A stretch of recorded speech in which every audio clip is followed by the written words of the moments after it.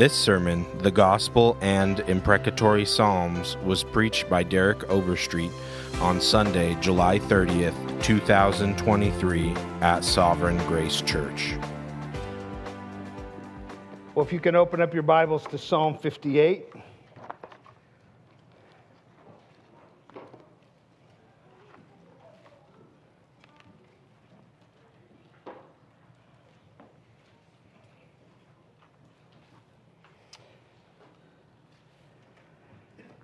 Somebody mentioned to me one of the things they've appreciated about this series is we're hitting some very familiar psalms, but at the same time we're hitting some psalms that they haven't really been in that often. They're unfamiliar to them.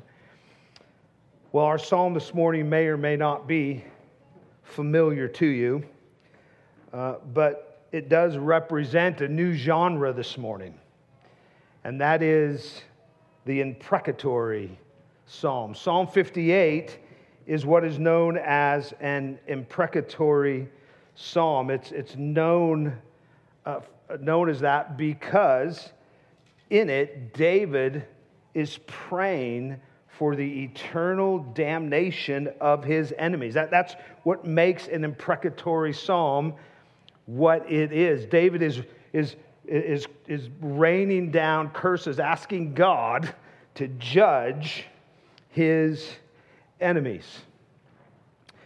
If you've ever read an imprecatory psalm, you know that they can be disturbing. They are hard to read, and indeed, this one has some lines in it that will be hard to read.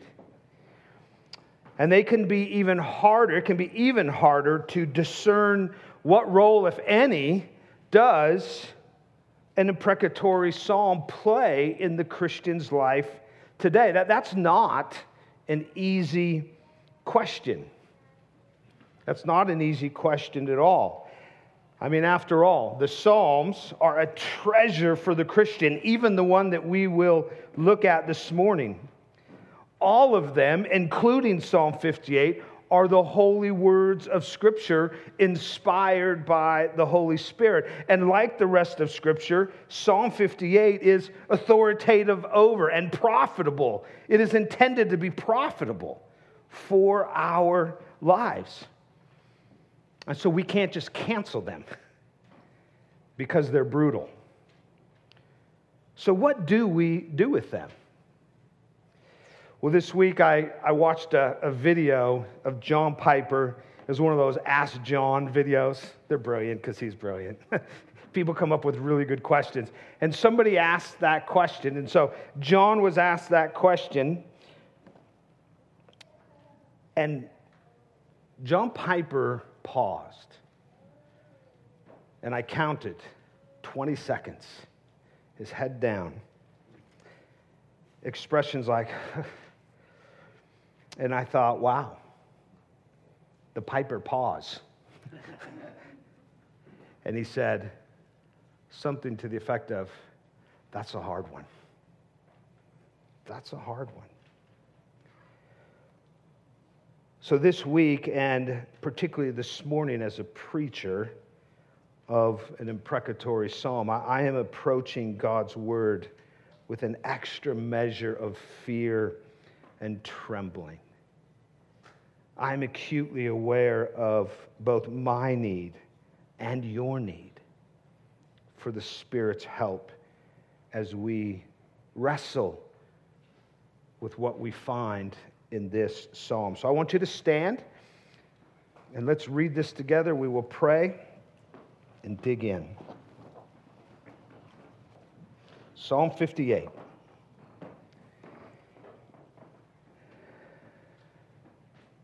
Do you indeed decree what is right, you gods? Do you judge the children of man uprightly? No. In your hearts you devise wrongs. Your hands deal out violence on earth. The wicked are estranged from the womb. They go astray from birth, speaking lies. They have venom like the venom of a serpent, like the deaf adder that stops its ear, so that it does not hear the voice of the charmers or of the cunning enchanter. O God, and here's the prayer, O God, break the teeth in their mouths. Tear out the fangs of the young lions, O Lord. Let them vanish like water that runs away. When he aims his arrows, let them be blunted. Let them be like the snail that dissolves into slime, like the stillborn child who never sees the sun. Sooner than your pots can feel the heat of thorns, whether green or ablaze, may he sweep them away. The righteous will rejoice when he sees the vengeance. He will bathe his feet in the blood of the wicked.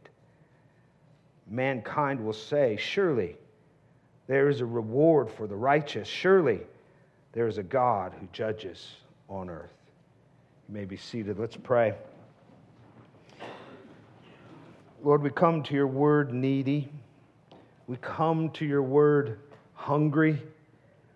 We come to your word hopefully humble, ready to learn, ready to hear from your Spirit through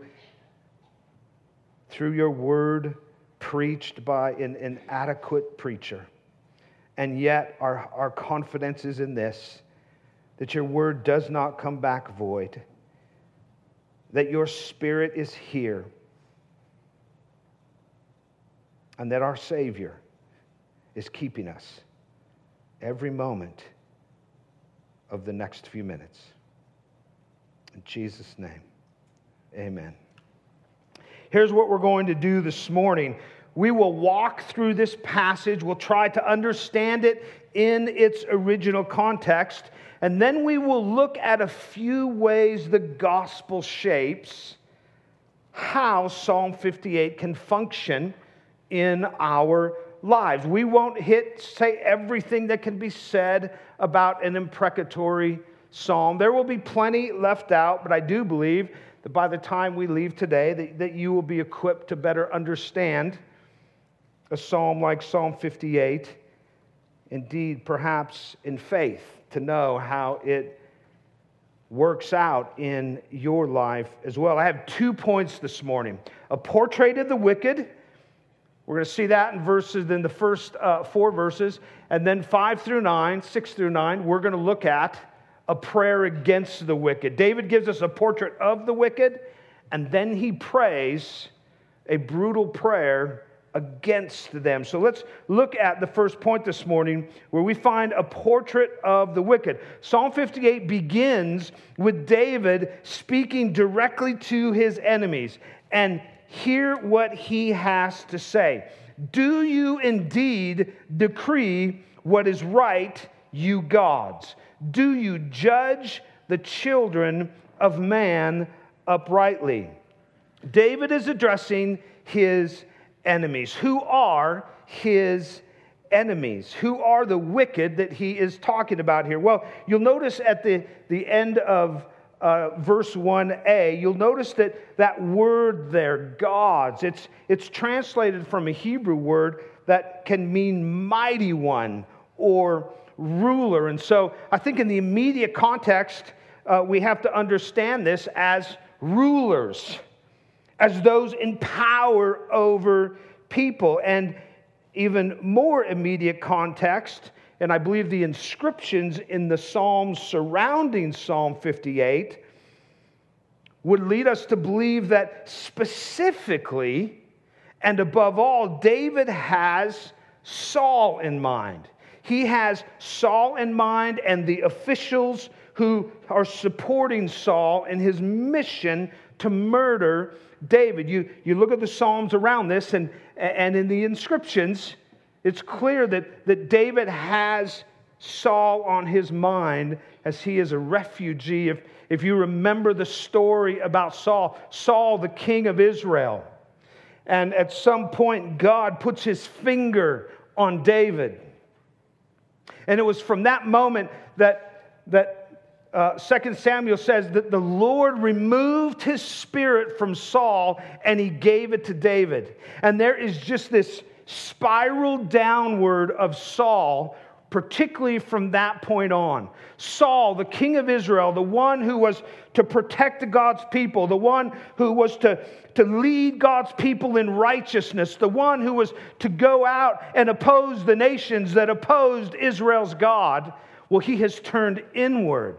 He is about himself. He has become wicked in his ways. And so even the leader, the chief leader of Israel, the king of Israel, is spoken to in this way from David. He has become wicked. And so, first and foremost, David has Saul and his officials in mind. But then in general, and as we can glean from the other imprecatory psalms, in general, the enemies here are the ungodly rulers both in Israel and beyond. Those who would oppose God, those who would oppose his people. And the challenge that David puts forth is pointed. Did you notice that? Do you use your power to speak righteously to evil? Do you deal with people justly? And David doesn't give them any time to filibuster. He doesn't give them any time to stonewall. He immediately, with emphasis, he immediately fires back with this conclusion in verse 2. No, you don't. In your hearts, you devise wrongs. In other words, in your hearts, you scheme wickedness and unrighteousness and evil. Your hands deal out violence on the earth. Did you notice there in verse 2 how David goes from heart to hand? Did you catch that? In their hearts, he says. In their hearts, they have devised wicked plans. In other words, their evil is thought out. Their wicked governance comes from within them. That's what the Scripture teaches us about the things we do and say. Right? The heart is the fountain of life. From the heart flows. And so David's enemies, their wickedness flows from their hearts, but they carry it out with their hands. They deal it out, David says. Your hands deal out violence. They dispense. They mete out violence. Their wicked, evil hearts are unleashed, if you will, on God's people. So the picture that David is painting here is a picture of a calculated evil and, if you will, executed with businesslike ruthlessness and efficiency. And then in verse 3 through 5, David gets very specific in his portrayal of these people. Look what it says. The wicked are estranged from the womb. They go astray from birth, speaking lies. They have venom, like the venom of a serpent, like the deaf adder that stops its ears so that it does not hear the voice of charmers or of the cunning enchanter. We will come back to these verses in a moment, but right now, hear what David says. You are poisonous liars who listen to nobody. Your ears are shut up. You're like the creature that is embodied in the Scriptures as evil, a snake. And you've always been this way. You were born this way. You came out of your mother's womb this way. And you will never change. So that's a portrait that David gives us of the ones that he is about to pray curses upon, the ones that he is about to call out to God to damn their souls. And so in verse 6, he begins his imprecatory prayer and he gets very graphic. if we understand it about what he wants to do, what he wants God to do to the wicked that oppose his enemies. And that's our second point, a prayer against the wicked. He's given us a picture of them, who they are, what they are like, and now here is his heart for them. And by the time we get to verse 6, David is outraged at their wickedness. He is outraged at the evil he sees. And he does not opt for a passive shrugging of shoulders. He does not opt for civil diplomacy. Like I said, he is about to rain down curses from above. The first one is that God would cause them to be like a defanged lion. Look at verse 6. O God, break the teeth in their mouths. Tear out the fangs of the young lions, O Lord. You know, there are few animals that inspire terror like a lion. A lion is powerful. It is fierce. It can devastate its prey in an instant of a moment. I probably dated myself here, but do you remember Omaha's Wild Kingdom? I used to watch that as a kid. And those lions that just like Scripture says about Satan, would prowl and move and then pounce. And it's their fangs that can grow up to 3 inches long, 2 on the top and 2 on the bottom, that sink into the neck of their prey, killing them almost instantly. It's a powerful and dangerous animal. The lion, if you remember, is the animal that Peter used in 1 Peter 5:8 to illustrate the danger of the devil. In the psalm just before, in chapter 57, verse 4, David likened the danger he was in as Saul pursued him to being in the midst of lions. And here he prays, Lord, make my enemies like a defanged lion. To be a defanged lion is to make a lion powerless, ultimately. Ultimately, if they can't kill, they can't eat. And so David asked God to defang his enemies, making them impotent and short-lived. Second, he likens them to what he would like God to do to rushing water. Notice the chapter or verse 7. Let them vanish like water that runs away. If you've ever, in a monsoon season, we're in it right now, if you've ever watched the water rush through the washes, you know how destructive water can be. If you ever watched the videos of flash floods, you know the rushing waters destroy everything in their paths. Trees, homes, telephone poles, vehicles. If you get caught in rushing water, you're probably going to die soon. It's probably not going to work out well for you. But you know what happens to that water? Eventually, it disappears. Eventually, it moves on. It soaks up into the ground. It pours out into the sea. Well, David is asking God to cause his enemies to pass by quickly, like water that runs away.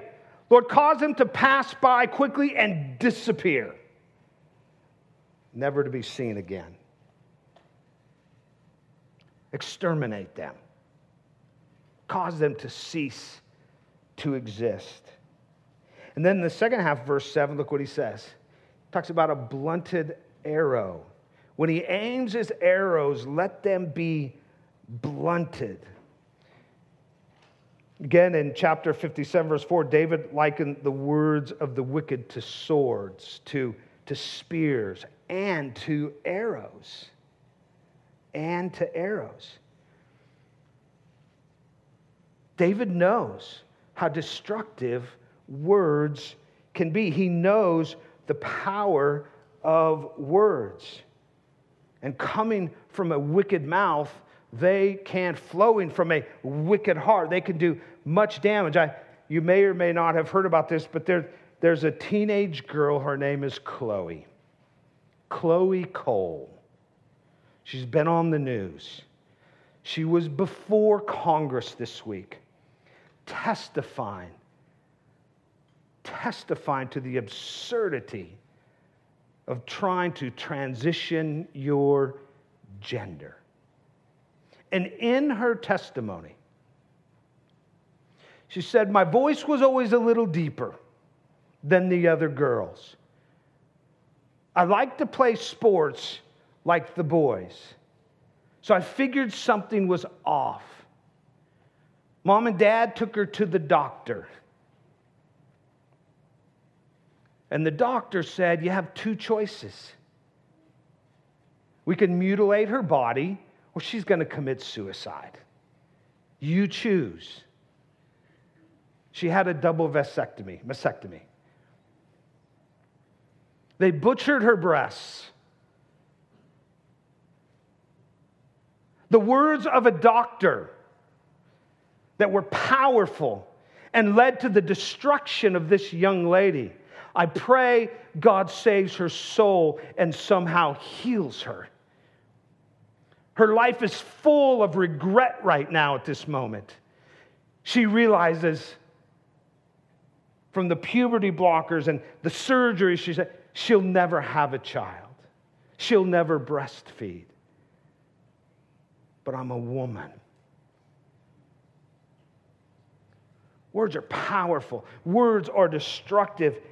And like the doctor's wicked counsel to Chloe, David prays his enemies' counsel, or as it says in verse 1, their wicked decrees, that they would have no effect. In essence, they would bounce off their targets just as a blunted arrow bounces off its object.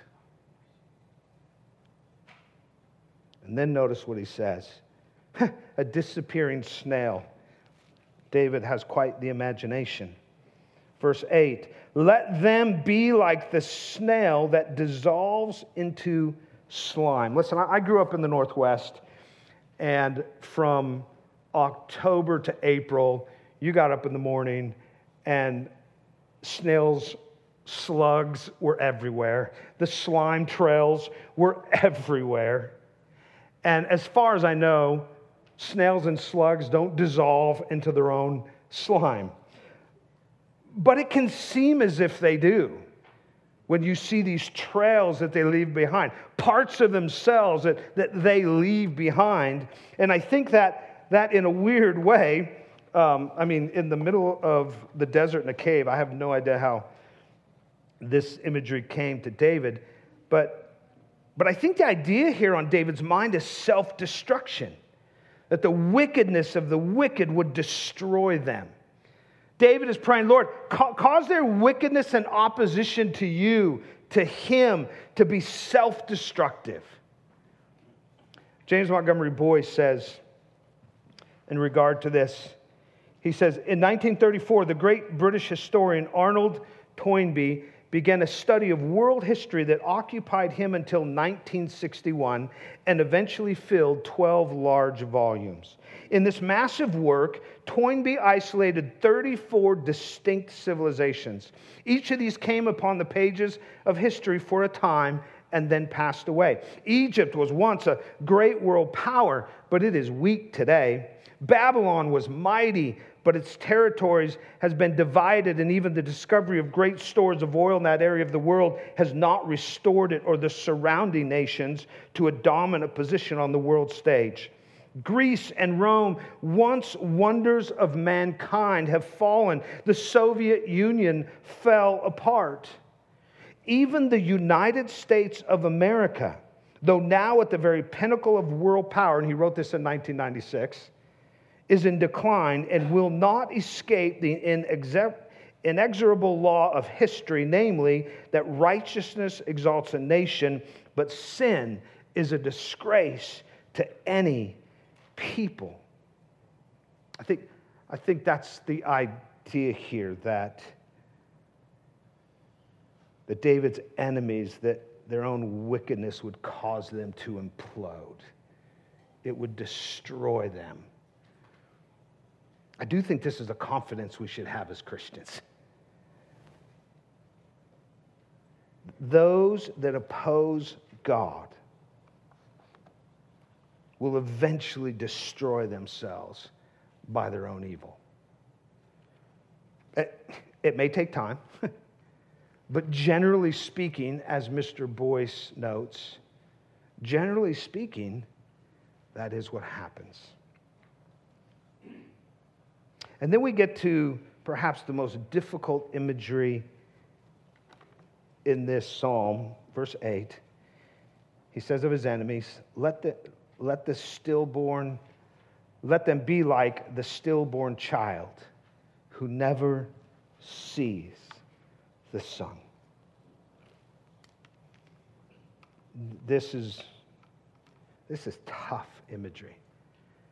This is brutal imagery. Faces came to my mind this week. And I prayed, Lord, be merciful to them. If memories come rushing in. But I think the point is this: given their wickedness and evil, it would be better if they never existed. Make them like the stillborn child and cease their existence. Never let them see the light of day for another moment. Exterminate them now. Many of the commentators said this is David's way of saying the wicked are like an abortion. The wicked are like an aborted baby.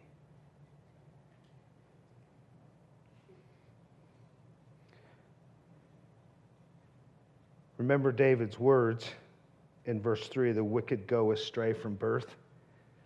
So Lord, why not just end it for them? Just cease their existence. Though they live, they no longer live. They don't deserve to live. Finally, he talks about an extinguishing wind. Notice verse 9. Sooner than your pots can feel the heat of thorns, whether green or ablaze, may he sweep them away. One night this week, we had all of our grandkids over, and we have these magnetic blocks and I guess panels. I don't know what they are. Anyways, you can build really cool things with them pretty easily. And a couple of our grandkids love to build tall houses. But we do have one grandson. His name is Jack. He's not here to defend himself. He might be doing this in the nursery as we speak.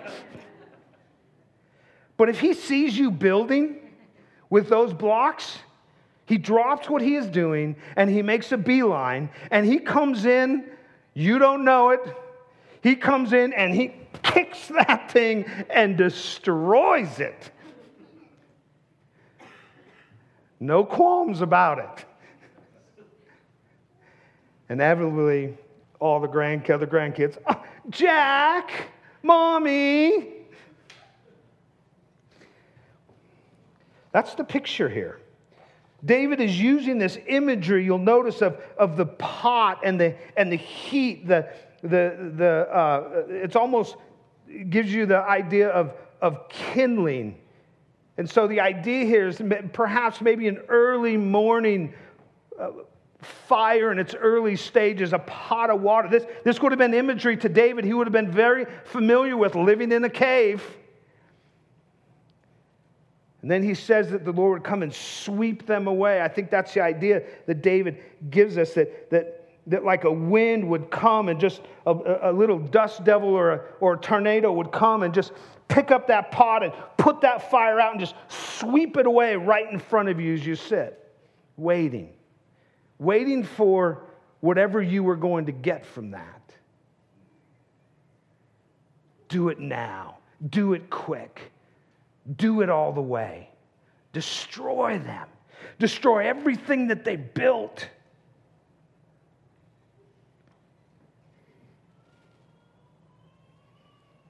Do this, God, to my enemies.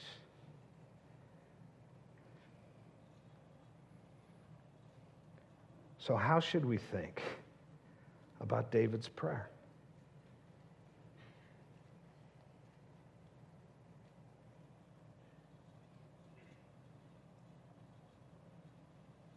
Well, I think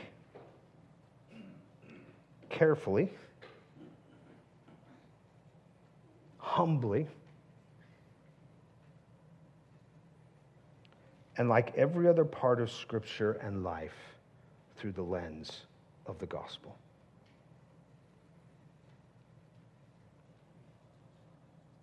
When we approach a psalm like this, we need to be careful.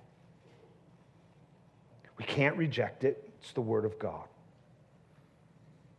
But at the same time, I don't believe we just step into David's shoes. I think there's 3 things that we need to be informed by when we approach a psalm like this. The first one is the nature of our mission. The nature of our mission. You know, there's a great continuity between the Old Testament and the New Testament. But there is also appropriate discontinuity between the two, and for one overarching reason: the gospel. Jesus' life and death and resurrection. It changes everything in one sense for God's people. Think about David's day as he cried out this prayer. In David's day, God's people, Israel, was set against the world, right? Israel was called to separate from the nations. Indeed, they were called to cut off the nations. They were called to oppose the enemies of God. Their mission was to build a holy nation that opposed the surrounding pagan nations and anyone else who would oppose God's kingdom. Jesus changed all that. Our mission today is clear: to preach the gospel. We are not building a theocracy. Christian nationalism is not our thing. Our goal, we don't get up in the morning to Christianize our government. That's not what we are called to. Our goal is building the church. Availing ourselves as instruments in God's hand as He builds His church through the proclamation of the gospel. The Great Commission is not about cutting off. It's not about opposing. It's not about destroying sinners. It's about evangelizing sinners and discipling those who by grace believe through the church. That's our mission. It's a very different day than David's day. Jesus' own words, do you remember what He said? He said, "You have heard that it was said, you shall love your neighbor and hate your enemy. But I say to you," something different. "Love your enemies and pray for those who persecute you." In Luke 6, He says, but I say to you who hear, love your enemies. Do good to those who hate you. Bless those who curse you. Pray for those who abuse you." And so Jesus said, listen, As Christians, we don't pray for the damnation of sinners. We pray for their salvation. We pray for the demise of their evil work, yes, which, by the way, the gospel is the ultimate answer to that, isn't it? But we don't pray for their personal damnation. We pray God protects us and others from suffering at their hands, but we don't pray He strikes them dead instantly.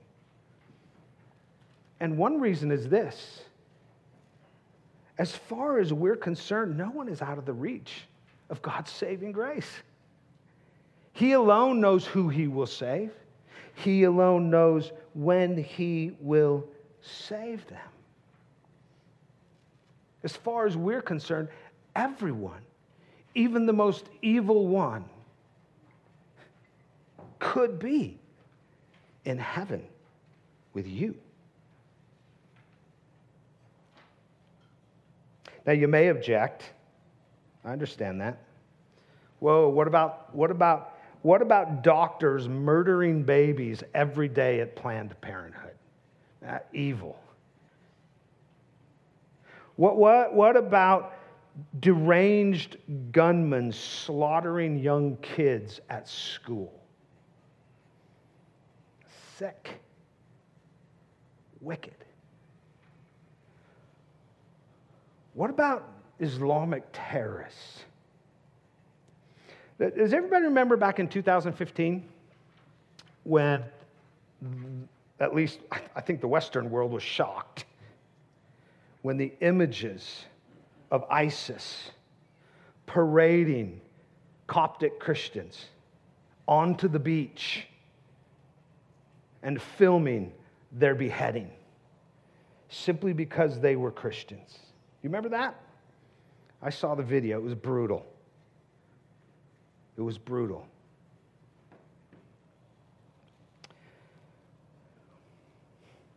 As I watched the video, I cried out for those men and for their families. I cried out for the church in Egypt.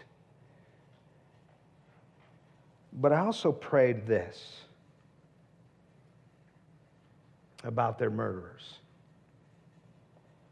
Lord, send someone to preach the gospel to them. And if they reject you, use any means necessary to end their evil and the suffering it causes. I trust you. I prayed for their redemption because that's what I'm here for, is to be a part of seeing even the most wretched sinner saved by grace. And then I prayed for God to do what He believes is just and right. I'm not saying that's the perfect New Testament imprecatory prayer, but I do think that that is an appropriate prayer toward the wicked and the evil. Look up at the inscription with me for a moment, right up there, just for verse 1. It says, to the choir master, according to do not destroy, a miktam of David. A miktam, there's questions on exactly what that means, but there is some scholarly consensus that it means engraved. Some have said that they wonder, was this psalm like other psalms that use that word, engraved on the sides of the cave where David was hiding and seeking refuge from his enemies? Was this a prayer that he engraved? Maybe. We don't know. It could be. But regardless, here's what we do know. We know what has been engraved on our hearts is a message of forgiveness and mercy and grace. Meant for us to not only remind ourselves of every day, but take to whoever the Lord would have us take it to.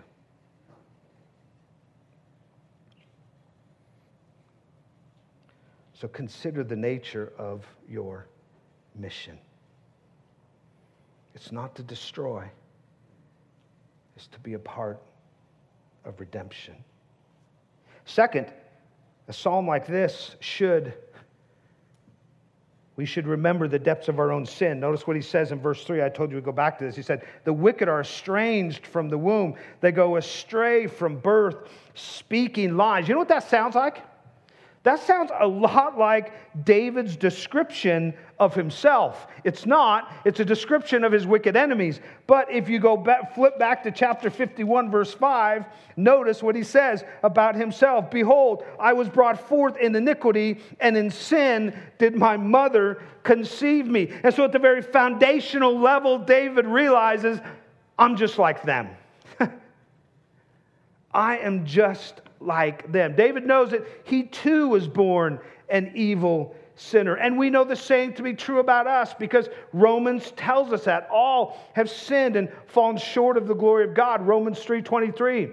We see that in Adam all are born with a sin nature in Romans 5. So David, with his words, he identifies. He identifies with his enemies. Now listen, we know God hates all sin. Agreed? And while all sin might not be equally heinous, all sin is heinous in God's eyes. And like David prayed in Psalm 51, ultimately, the sin and wickedness in the world is not against me. It's not against you. It wasn't even against those dozens of Coptic Christians who were beheaded on a beach in the Middle East. It's against God. If we read Psalm 58, we shake our fists, yes! And we begin to apply this to slow down. Slow down. This is not about your emotions. This is not about what you think is wrong or right. God's judgment is about His character. God's judgment is about His plan for His creation. We should hate sin, yes. And this is important to remember. Hating sin is an act of righteousness. Okay, so we should hate sin. But here's the question for us all. Do we hate our own sin as much as we hate the sin of others? Are you willing to call down imprecatory prayers upon yourself? We should have burned. Remember watching, I think I shared this a few weeks ago, so forgive me for repeating myself.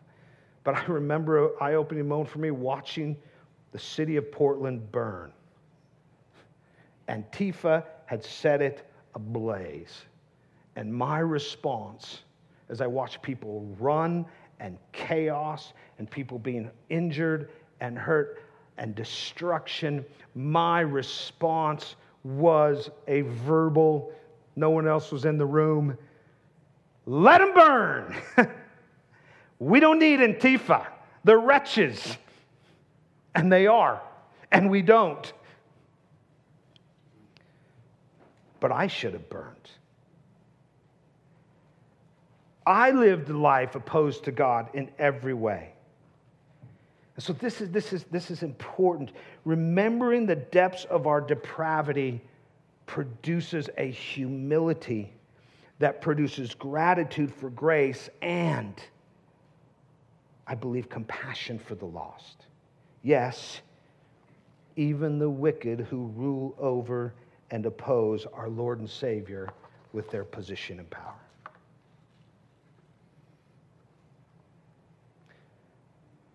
So when it comes to imprecatory prayer, we need to remember the the nature of our mission. We need not to forget the depths of our own sin. And third, we need to recount the promise of God's justice. Look at verse 10. The righteous will rejoice when he sees the vengeance. He will bathe his feet in the blood of the wicked. Mankind will say, surely there is a reward for the righteous. Surely there is a God who judges. Listen, the gospel comes with this promise: eternal justice. Those in Christ will live forever with him as their reward.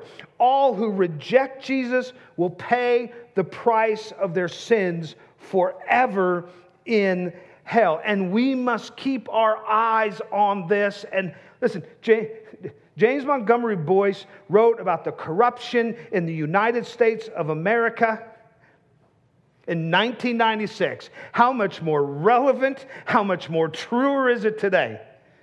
And so we must keep our eyes on heaven. We must keep our eyes on the fact that a day is coming, if not in our lives, when Christ returns, when the Lord will exact his vengeance on the wicked. You can be sure of this: no one will get away with their sin.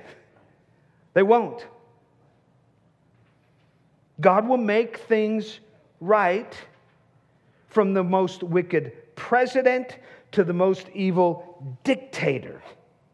That is the promise of Psalm 58 and the rest of Scripture.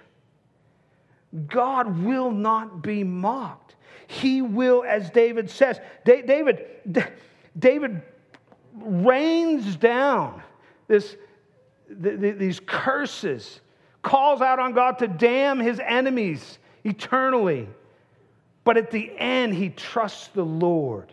He knows that the Lord will do what is just. He knows that the Lord will do what is right.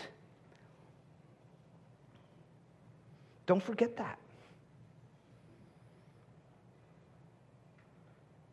When you're on the internet, don't forget that. When you're catching up on some news, however you catch up on, don't forget that. When you see things happening in our city, in our state, in our country, in this world, don't forget that. God is not drawing a blind eye. Vengeance is his. And he will exact his judgment in his timing and according to his will. No one will get away with anything. And so we pray that until then, that the Lord will save sinners from what they will receive if he doesn't.